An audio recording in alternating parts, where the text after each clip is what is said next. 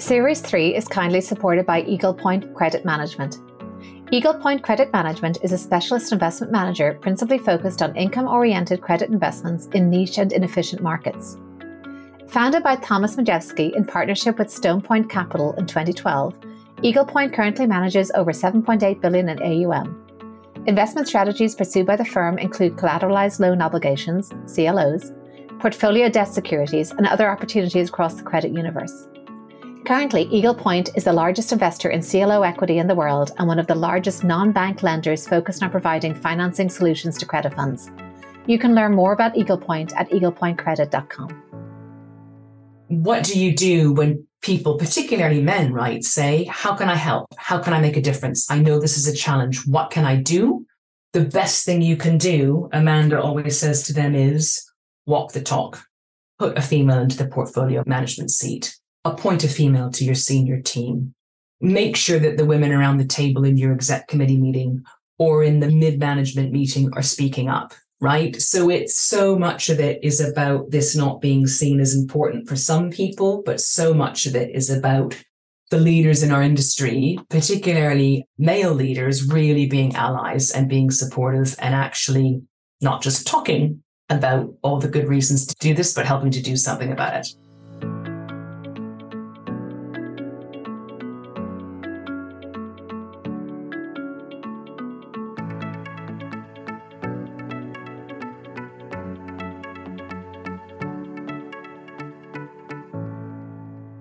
I'm Aoife Devitt, and welcome to the 50 Faces podcast, a podcast committed to revealing the richness and diversity of the world of investment by focusing on its people and their stories. I'm joined today by Tory Hyndman, who is a partner at Charta Partners. She's had a career of 25 years in executive search focused on investment management, having spent time at Heidrick & Struggles as well as David Barrett Partners, where she established the London office and the wider EMEA business. She is passionate about educating women about careers in the city and is a volunteer for Founders for Schools, as well as Maths for Girls, as well as an ambassador for the Diversity Project. Welcome, Tory. Thanks for joining me today. Thank you, Aoife. It's lovely to be here. Thank you for having me. Well, we've known each other, it seems, for a very long time, but I don't think we've ever properly traced where you grew up and the arc of your career that brought you to executive search. Can you talk us through that? Yes, certainly can. I grew up in Vancouver. I completed my undergraduate degree in Canada. And actually, I started my career in executive search a couple of years after I graduated, not in Vancouver or Toronto, but actually in Hong Kong. And this was the sort of mid-90s, and Vancouver was absolutely booming off of a wave of immigration and investment going on from Asia Pacific. So I thought it might be interesting to go and check some of that out and live there rather than just travel. And long story short, I was actually interested in a career in public relations or executive search, having thought about the things I like doing and transferable skills and what I might really enjoy.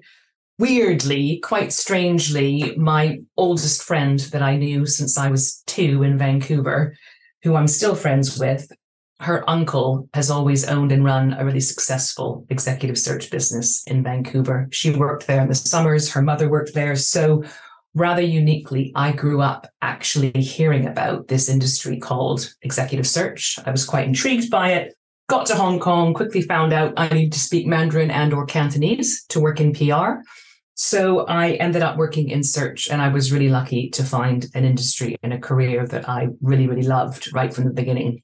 It's really interesting because I kind of thought you might have needed to have a network perhaps within investment management or maybe investment banking in order to then go into search, because it's quite a common trajectory for someone to work in the industry and then enter search. So how do you then go about, I suppose, the building blocks of starting your career? Yeah, I really followed what is now quite a classic career path in terms of joining a large global search firm, Heidrick & Struggles, many years ago as an associate. I joined them in London. I moved here in 1997 from Hong Kong and really worked my way up there at the firm to partner, but spent a good number of those early years very focused on conducting research for searches and executing them. And that is really how you build your network if you are entering search from the ground up as a young associate, as opposed to the older school, older style way of doing search, which was, of course, people retiring from careers in banking, for example, and then turning themselves into headhunters. So I probably grew up in the industry just as it was really professionalizing and really being run not dissimilar to other professional services firms, other consulting firms, etc. Interesting. And what traits would you say make a successful participant in your area of the industry, make a executive search professional, I suppose? I think particularly if you're joining the search industry as an associate and you're really involved in research, I always look for this when I'm hiring associate and research talent, or when I have done in the past. You have to be curious. You have to be really curious and really, really keen to find the answers. Is that the only portfolio manager on the team who would be appropriate for this role? Are there a couple of others? And if there are, who are they? And how can I figure them out? So you've got to be curious. You've absolutely got to be tenacious. You can't give up at the first hurdle. It's not always easy. Linked to that, obviously, resilience is needed, particularly from a broader perspective when the markets are difficult and there's not as much hiring going on and not as much work from clients. And of course, I think you've got to be really positive, right? This is an industry where it's all about adding value to businesses and actually potentially playing a big role in the careers of people. And I think you have to be positive and really committed that you can get the job done and that it is a really great opportunity you're working on. You've always been tremendously positive and filled with joy, which is quite a magnetic, I think, force in this industry. In terms of how it's changed executive search over the course of your career, have you seen more retained mandates, fewer? How has LinkedIn changed the game? LinkedIn has definitely changed the game for junior to mid-level recruitment, no question. It's played a role in disrupting that. The flip side of that is we've probably seen that there continues to be very healthy demand for retained search, but that tends to be more and more for search assignments that are really at a very, very senior level in terms of the kind of people that you're looking for, and or tend to be very specialized, particularly unique searches, unique requirements. And of course, on everybody's minds at the moment is the challenge of diversity and trying to find diverse solutions. In those instances, we're finding that there's still a lot of demand for retained search and for clients being willing to see the value of and to work very carefully with us on specific retained search mandates. And that's a great segue into the topic of diversity, because before we talk about some of the initiatives that are close to your heart, I've seen some executive search professionals almost turn into career coaches when it comes to particularly some of the senior women that they work with and place. Have you seen a difference in how maybe senior men and women approach the search process, approach maybe their suitability for certain roles? What's going on there in terms of diversifying the high ranks of the industry? It has changed somewhat. I think overall, search has always actually been quite a good career and career path for women, primarily because so much of what we do is on the phone or over Zoom and not always in person. And as we know, you can take telephone calls and do Zoom calls from a number of places, right? You don't have to be in the office.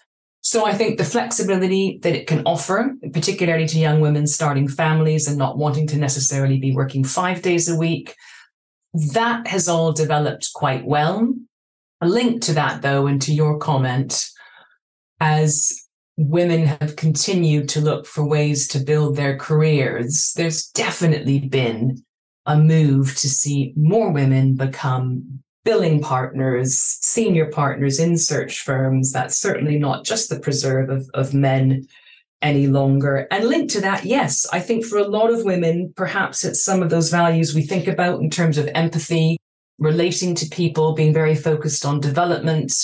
A lot of women actually do end up also being coaches or segueing into a career in coaching. So I would say the trajectory's only become even better, actually, for women to develop a very satisfying career that they can hold on to and work and tweak flexibly as and when they need to. And in terms of some of the senior women, maybe that you would approach for positions in the industry, say to be a CIO or a CEO or a chief risk officer, have you seen any difference when you approach male or female candidates in terms of just some of the encouragement maybe that's required to aspire to more senior roles? Or do you think that it's pretty even across both? The aspirations most of the time are quite similar. The way the conversations tend to be different, particularly for senior roles, as you mentioned, is it can often be harder to bring a senior female candidate to the table to talk about an opportunity, because she will often say, look, that sounds like a really interesting opportunity, but I've been here for over 5 years. I've built my political capital. To some extent, I work flexibly and it's working. People understand some of the restraints or the constraints I have or some of my other priorities. I don't want to have to rebuild all of that from scratch in a new place. My firm is treating me very well. I feel loyal to them. I feel committed. So there's a lot of that going on when you are trying to talk to senior women about making a move. And as we know, there's often more of those kinds of issues, right, are much more real than for men who may not be constrained by some of those things or think they're constrained by some of those things. And therefore, it can be a much more straightforward conversation just about the role and the opportunity itself. And is it of interest to them? Really interesting, of course, the role that you play in terms of plugging that gap, in terms of encouraging them perhaps to take the leap. Moving just to the investment industry as a whole, given you've seen it, how have you seen the diversity change across the industry, say, throughout the course of your career? Things have definitely improved in most areas, not all, but in most, in terms of absolute numbers, right? We all know that, for example, we haven't really improved on the number of women sitting in portfolio manager positions, but there's a number of initiatives going on at the moment to address that. So there certainly has been some change. I think the other thing that we've really noticed in the past few years is that it is very rare for us to sit down with a client to talk about a search requirement and to not have them talk about diversity, right? And 5 to 10 years ago, actually, quite often it wouldn't come up at all. I would say in the past 5 years, it comes up all the time. And of course, it's not just gender diversity that firms are trying to tackle, socioeconomic, neurodiversity, race and ethnicity, etc. So the good news is that the diversity challenge is fully on everyone's radar screens. I think everybody buys into all the reasons why we need to change it. The challenge and the hurdles are still there when it comes to the actual action required around it, changing behaviors and really walking the talk. It's really interesting to hear that it's coming up, though, at every discussion you're having about senior hires. Very, very good to hear that. Let's move now to getting at the front end of that diversity challenge and the pipeline and STEM education in particular, because I know this is something very close to your heart. Can you talk about the Maths for Girls and Founders for Schools initiatives, what they are, how you got involved in them, and what you hope they're going to achieve? Maths for Girls, and actually I should start with Founders for Schools. Founders for Schools was started by Sherry Kutu as a very high impact but very simple way for role models to get in front of school children of all ages and to talk to them about their careers. The whole premise obviously being, if you can't see it, you can't be it. She's done an absolutely super job building out that platform and that model of volunteering. And it works because it doesn't require a lot of time on the part of the volunteers. It has a huge impact in front of these young children who ask all sorts of questions. It's male and female role models at the Founders for Schools initiative and making a high impact by talking to both young boys and girls in schools about the kinds of careers that they could have. So giving them that sort of inspiration face to face. Maths for Girls is linked to that. Same concept. Launched in conjunction with 100 Women in Finance, the focus very much being on maths and on encouraging young women considering their A-level options to stick with maths. Many young women don't pursue maths at A-level, even though they end up getting the same results at GCSE that young men do. and really inspiring them again around all of the things that they can actually do with a career in maths. So Maths for Girls is, given a name, obviously much more focused on really keeping young women in studying maths, and then obviously linked to that, helping to encourage them to pursue graduate studies or undergraduate studies in maths and therefore careers in STEM. Linked to that, I should also add Girls Are Investors, or GAIN, is another super organization that I volunteer for. Same concept, but it's all about inspiring young women to learn about and be inspired to pursue careers in investment management so that we can start building the diverse pipeline right from graduate level into our industry. It's three great initiatives. And of course, I know GAIN very well. One of the questions that comes up all the time in investment is impact, how we measure it, whether it's a word that gets thrown around a lot. And then the other one is engagement. And unfortunately, engagement is a challenge, not only at the student level, perhaps, but even at the total other end of the spectrum, pensioners, retirement. It's hard to get them engaged about something like mathsy around their pensions. It just isn't perceived as being that interesting. So how have these initiatives had an impact, and how do you find you can create that engagement? The impact can be very difficult to measure, as you mentioned. I think the really exciting things with the initiatives like Girls Are Investors is that we are starting to be able to compile figures around, for example, we have this number of young women pursuing internships this summer with these number of firms. We then have had this number of women pursuing full-time roles once they graduate from university with these firms in the investment management industry. So that pipeline of talent actually going into the industry, having been part of a program like GAIN, is actually starting to be able to be measured. Similar to that, the Pathway program that the Diversity Project has launched, which is specifically aimed at getting more women into portfolio management seats. Again, if that program is successful, which I'm sure it will be, we will be able to measure and see the increase in the number of actual named female portfolio managers that we have in the industry. I think it's a bit harder to measure with things like role modeling, Maths for Girls or Founders for Schools. But there's no question that when you're there and you're volunteering and you hear and see the questions coming from these young people, you do see firsthand the impact you're having. You can literally see the wheels turning. You can literally see the thoughts that they're developing through the questions that they're asking. And so I think we have to be positive that actually that's got to start having a good impact, which can be measured, of course, in due course in terms of the number of people sticking with maths in sixth form and hopefully pursuing STEM-related subjects at university. It's interesting. I'm thinking of other role models, like, say, Derry, the CEO, and he would have the founder's energy, I suppose. That always seems to be very attractive for young people. I suppose if we can make money and managing it seem a little more exciting, we will probably increase the throughput there. But really great to see these many different initiatives. Would you say we're doing enough? Do you think more can be done?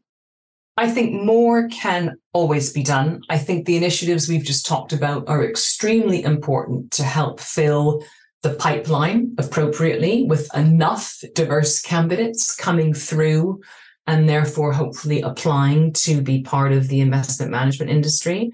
As we know, that's only one part of the challenge. So there is still lots to do to then retain the diverse talent that you are able to recruit.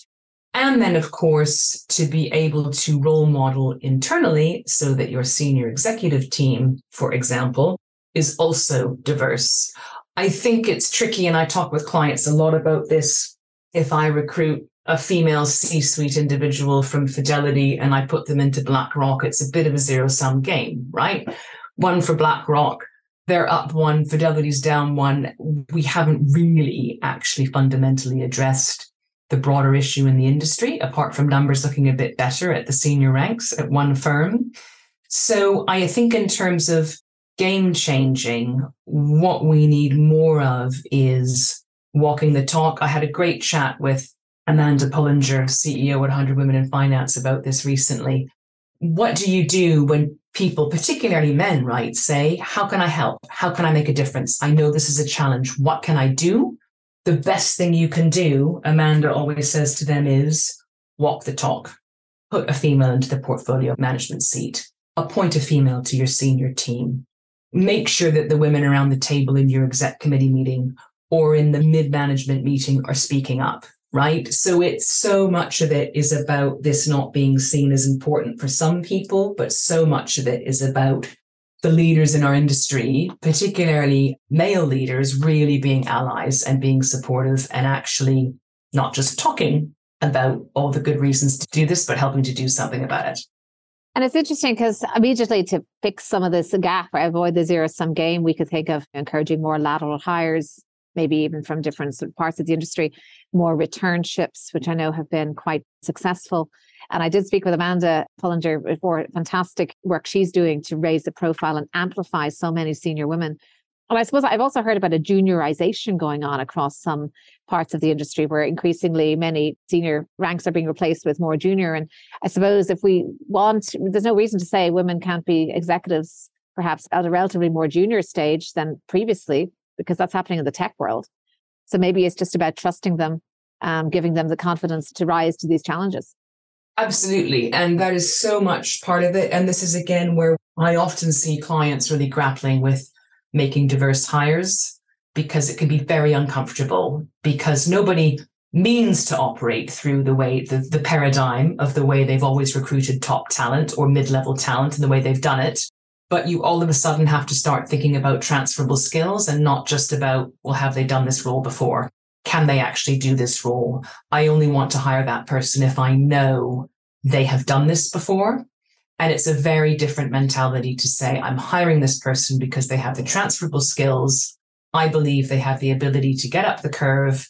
This is the program we're going to put in place to make sure this hire has all the support that they need. It is definitely a different way of hiring and looking at hiring and interviewing and calibrating talent, again, through a much, much different paradigm. But to help solve the diversity challenge, that is a really, really important part of it. But it's not easy. It is hard because it requires not only a senior leader to buy into it, but actually, as we all know, for hires to be successful at almost any level in investment management, you have to have buy-in across the firm, right? And that's what can take a long time to really get solidified.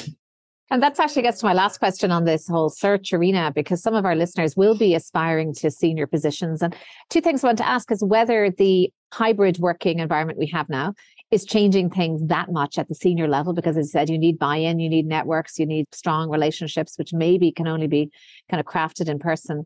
And then the Great Resignation, has that been a phenomenon that's been real across the senior ranks?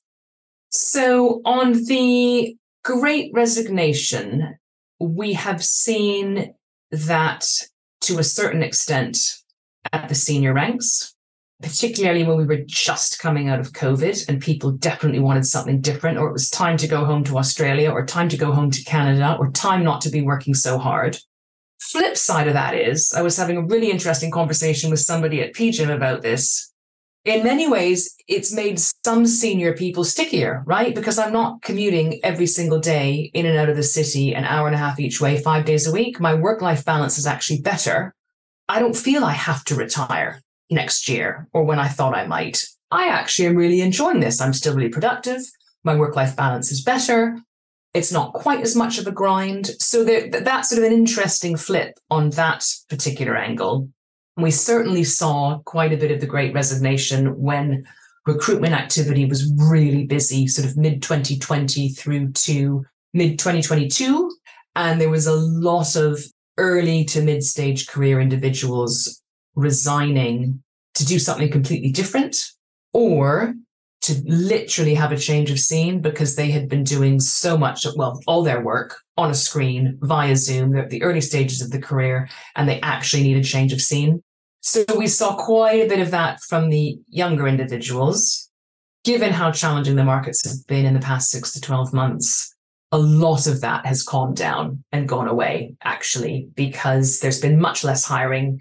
And actually, I think at the moment, most firms have had a certain degree of restructuring going on, and most people are actually quite happy just to still have their job in certain circumstances. Well, absolutely fascinating. And of course, I immediately think of the stickiness you mentioned, some people being less likely to leave. Flip side, that can also be a problem because then the top heavy nature doesn't change and then there's no path forward. So that, of course, is another reason for frustration at mid-level. So one last point on the senior recruiting, and we hear a lot now about the integration of environmental, social governance issues and risks across all of the investment industry. Do you find that that's coming up now in job descriptions and in profiles? It is. It's certainly not going away. It is still a massive challenge for so many investment management firms to address and to figure out. It feels a bit like now we're in version 2.0. The common themes I hear around that at the moment is regulation and all the work to do to ensure that firms are on the right side of that regulation, that they are definitely not greenwashing. The focus is almost really, really wrapped up in the governance and the regulations and the compliance at the moment. Whereas version 1, I think, felt much more creative and off we go, and we can do much more around sustainability and sustainable investing. Linking to diversity, the great news is that it's probably a separate conversation as to why, but it's traditionally been an area where there's been a lot of great female investors around sustainable investing, ESG, etc. So in terms of firms continuing to be able to build their slate of diverse talent, that area will continue to be a rich seam for that. But as I say, I think at the moment, it's a tougher time for firms to really, really figure out what their proposition is and how they are positioning it and how they're going to get there. So still a lot of heavy lifting around that. Very complex. I think our human capital in investment management is clearly our absolute greatest asset. So I could talk to you about this all day, but I would love to move to some closing questions just to go back to reflections. So you've had a long career and I'm sure some high points, low points, maybe setbacks in there. Was there anything that you learned from any of these low points or any high point that you can share? High points and low points. High points, definitely becoming a partner at Heidrick & Struggles, having spent 11 years there and having joined as an associate. Low point, without a doubt, then being made redundant after my first year as a partner in the wake of the global financial crisis. Definite high point, joining Charta Partners and really creating the opportunity for myself to be fully in the driving seat and to completely bring my whole self to work. And that can sound a little bit corny to some people, but I do believe in most instances, it is such a key to working productively and happily. And without a doubt, being able to raise a family while I've had the privilege of working in such a wonderful industry that I have absolutely loved every moment of. And your industry in particular, your kind of segment of the industry is filled with some very strong, impressive characters, including yourself, of course. Have you had any mentors throughout your career that have maybe had an impression on you? I would love to have had more mentors. And my advice to anybody starting out in investment management or indeed any career would definitely be get yourself a mentor, possibly more than one. I worked with a wonderful individual at Heidrick & Struggles for many years called Daryl Adachi, who was really the first person who understood the value I could add to him and to the business overall, was a very good person to work with and for, and who really sponsored me and supported me in a way that I really hadn't had. So that was a real privilege to work with him. And when I look back, I think, if only I'd had more of that earlier on. So getting yourself a mentor and understanding that particularly in a large organization, you need to have somebody that has your back and that can guide you accordingly and be there for you. Very, very critical for success. And given some of I'm sure the executives you've mixed with, placed or chatted with to place somebody, have you come away with any word of wisdom, any creed or motto that you found particularly inspiring? I had this great conversation with a head of distribution. I've known her for a number of years, Sarah Aitken, who is at Legal & General Investment Management. We were talking about hybrid working, new paradigms of management, coming out of COVID. She's always been a really open-minded thinker. But she said, why does it always have to be and or? Why can't it be and? And I thought that is an absolutely great question to pose, that quite often we just don't. We think it's this or that. I also think that for anybody at any stage of their career, Dr. Grace Lorden at the LSE, who founded the Inclusion Initiative, she has a great phrase, which is that you need opportunity, you need visibility, and you need voice if you are going to enjoy your career, have a successful career, and be able to be effective in your career. And actually, when you think about it, that is so, so true. So I would also say to people that those are the questions you need to ask yourself. The flip side is, if you're not enjoying where you are, or you feel like you're stuck in your career, ask yourself, on this platform, do I have opportunity? Do I have visibility? Do I have voice? And if you don't have those three things, that may well be why you don't feel that it's necessarily at that moment in time the right or ideal place for you. Really powerful. I love those three: opportunity, visibility, voice, those three key characteristics. I suppose also as leaders, the onus is on us to ensure that that is created for our teams, because they may not know it yet, but that's what they need. So I think that that's a very good reminder.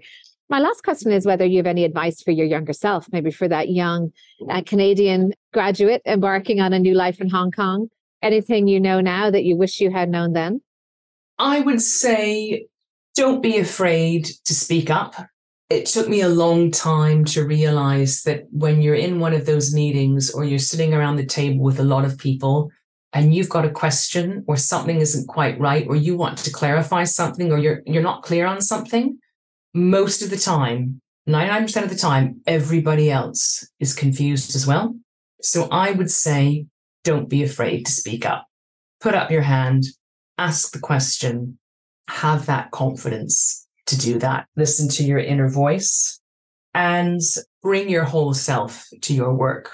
Find a role, find a career where you truly do feel that you can be yourself, because that's one of the keys to success. That will allow you to really flourish and really enjoy what you're doing. Well, Tory, it's been such a pleasure to have this conversation. I've mentioned before that human capital is our industry's greatest asset. And we talk a lot about stewardship, but I see you very much as a steward of that human capital, not only at the senior end where we've been having most of this discussion, but also at the very, very early stages before we even get into the pipeline. So thank you for the work you're doing and for being such a great asset to our industry. Thank you, Aoife. It's been super to chat to you today. Thanks ever so much for having me on as one of your guests. I'm Aoife Devitt. Thank you for listening to the 50 Faces podcast. If you liked what you heard and would like to tune in to hear more inspiring investors and their personal journeys, please subscribe on Apple Podcasts, wherever you get your podcasts. This podcast is for informational purposes only and should not be construed as investment advice, and all views are personal and should not be attributed to the organisations and affiliations of the host or any guest.